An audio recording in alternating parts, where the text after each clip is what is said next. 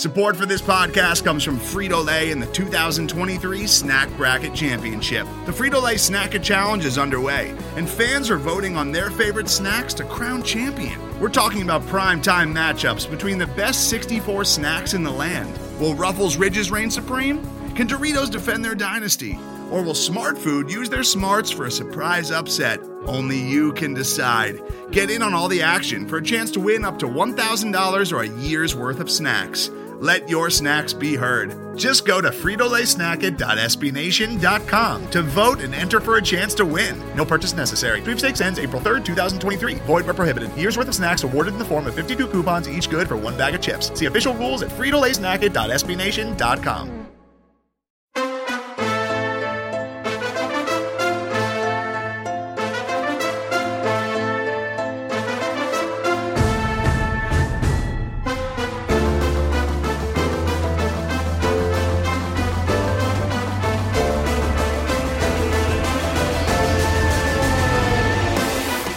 You're listening to the Revenge of the Birds podcast, part of the SB Nation Podcast Network. Hosted by Blake Murphy 7. All about your Arizona Cardinals. All right, this is Blake Murphy with Revenge of the Birds, and interviewing today with Anquan Boldin to talk about the Fanduel Fanfest event. Anquan, first of all, welcome back to the desert. Thank you. Appreciate it. Absolutely. What brings you back to Arizona? Fanduel, the Fanfest. Being able to interact with the fans, catch up with some of my former teammates, Edrin and Kurt, and just having fun. It's great. Yeah, there's been a huge advent with legalized sports betting. There's a huge boom with in-person sport books and online. As an athlete and former star, why is it you think that sports betting in particular is such a big draw for people? That's a good question. But I think out here in Arizona, it's been a long time coming, especially with all the casinos like popping up everywhere. Yeah. And just talking to the people that work here, they say this place is busy every day, all day. Mm-hmm. It doesn't hurt to have, sports franchises that are doing well, like the Cardinals and the Suns are doing. I think that kind of drives it as well. Yes, absolutely. Now let's go back and talk about some of your time with the Cardinals. You're drafted in 2003, you're fourth all-time in receiving for the team. You helped lift the Cardinals into being a legit contender. What sticks out to you the most from your time, especially maybe during that 2008 run? I think for me, the thing that sticks out the most is like what you said, helping take a franchise from the bottom of the NFL and eventually be, a team playing for a championship. It's something that I wear with a badge of honor. Before I tell people, before I was drafted here, I had never seen Arizona play on TV. Wow. And then I get drafted here and, kind of tasked with helping turn the franchise around. And, we were able to do that, with the help of a lot of guys that came in. So that's something that I'm proud of. Absolutely. That's great. Now, when the name Anquan Boldin comes to mind, the first word that I think of, at least, is toughness. I think that you help bring a toughness to the Cardinals, bring a toughness to that franchise. That toughness is a big part of, like you said, turning Arizona around. Do you see that same type of toughness in this year's Cardinals team, or why not? Yeah, I think so. I think you see a resilient group. And just like every other team in the NFL, you deal with injuries or whatever, but I think the way that they dealt with it this year has been a credit to them. Most teams, when you lose your starting quarterback, you'll probably lose the next 3 out of 4 games. But, those guys really rallied around Colt. And, I think they only lost 1 game with Colt at the helm. So that's saying a lot to be able to lose a quarterback, your starting quarterback, and still keep the ship right. Yeah, I totally agree with that one. Now, you know a thing about winning a title. You're a former Super Bowl champion with the Ravens. Cardinals right now are 10-2. They're at top of the NFC. They still have got Rodgers and Brady, obviously, in the division. Do you think the Cardinals have a legit shot at a Super Bowl this year? Or is it going to be kind of a long-term deal of building themselves up over time? I think they're built to win right away. I think with the weapons that they have in place, Kyler Murray at the helm, I think they're built to win right now. You have Brady in the NFC, and you have Rodgers, but I think the Cardinals have a pretty good success rate versus Aaron Rodgers. So I was gonna say you would know about that at least. Yeah. But like I said, I think they're built. They play they can score points and they can keep people from scoring. You know, they can stifle your running game, and I think those are the things that really count in the latter months of the season. Yeah, absolutely. Let's talk some Kyler Murray then, at least. You mentioned him. He's been sensational for Arizona this season. A lot of people say that you can't talk about Kyler without talking about his Texas high school football record. You've been undefeated in high school. You're actually something of a high school football legend in Florida yourself, at least. A lot of people don't know you played quarterback for the team. I believe you won Mr. Football. Yes. What was kind of, at least as far as for that transition, like from quarterback to receiver for you going into your career in Florida State? You know, being a quarterback throughout my entire high school career made the transition a lot easier. Because I think, you know, when you're a quarterback, you see things from a big picture point of view. You understand what everybody is doing as opposed to just knowing your position alone.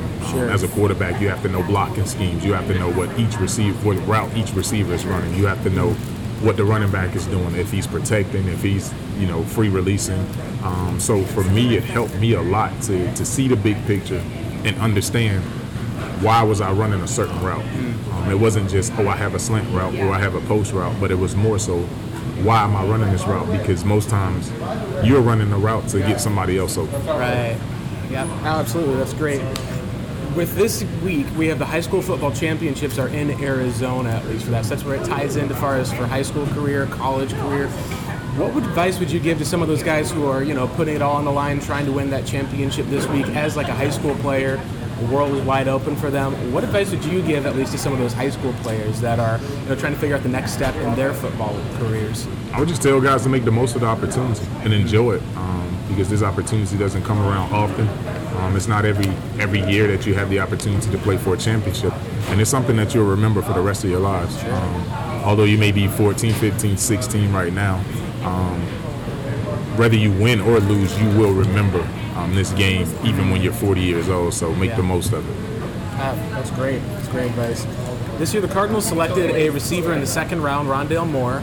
Steve Keim, the Cardinals GM, called him the most impactful receiver he's seen in camp since, of course, Anquan Boldin. Obviously, he didn't say he was better. He just said that he was the most impactful since. What would be something that you say that you wish you would have known as a rookie or would have done, or maybe even just advice for that rookie second rounder coming out of Purdue that you would be able to say, at least for him, as he joins what's already been a really fast-paced, hard-moving Cardinals team? Man, that's a good question. I think our situations are different, though.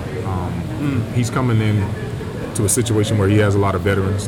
He has AJ Green, he has D-Hop, who are the two leaders in that receiver group.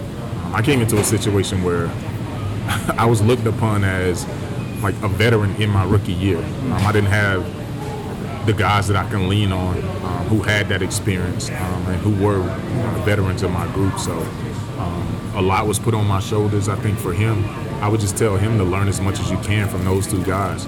They've been around, they've done it for a long time, and they know what it takes to be real professional. So, you know, just take as much as you can from them right now, because you won't always have that. And someday, you know, you'll have guys looking at you for that leadership, so make the most of it.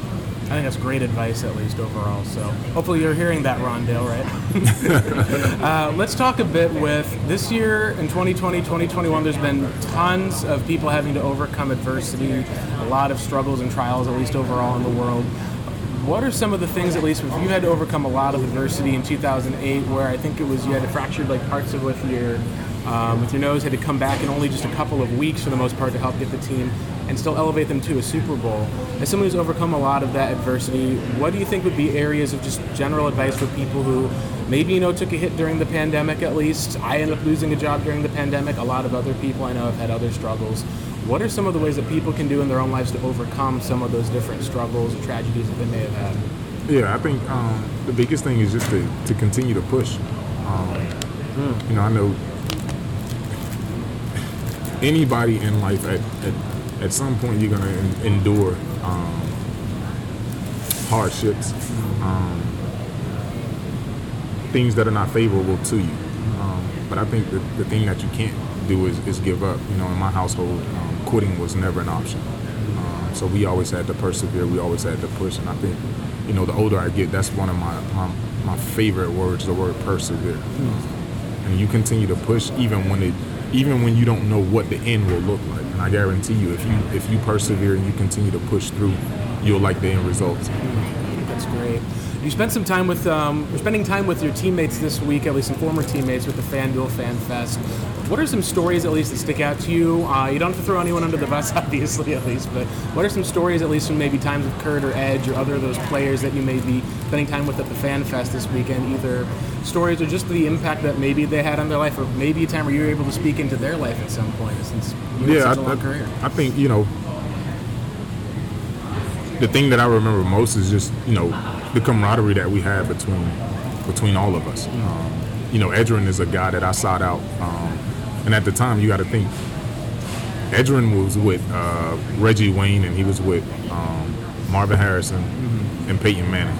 And for me, it was, we had me, Kurt, and Fitz, and I'm just trying to figure out a way that we can get a back like that, to the Valley, and which was tough, leaving the situation that he was in. He was drafted to Indy, had been with those guys for quite some time. But I wanted to make sure that we had a back in the Valley that people respected, that can draw people to the box, as opposed to, playing two high safeties every down. Edgerrin is a guy that I recruited, in the off season when we had charity events that both of us attended. I would always be in his ear like, hey man, what do you think about coming to Arizona, coming to Phoenix and playing with us, whatever. And it eventually worked out.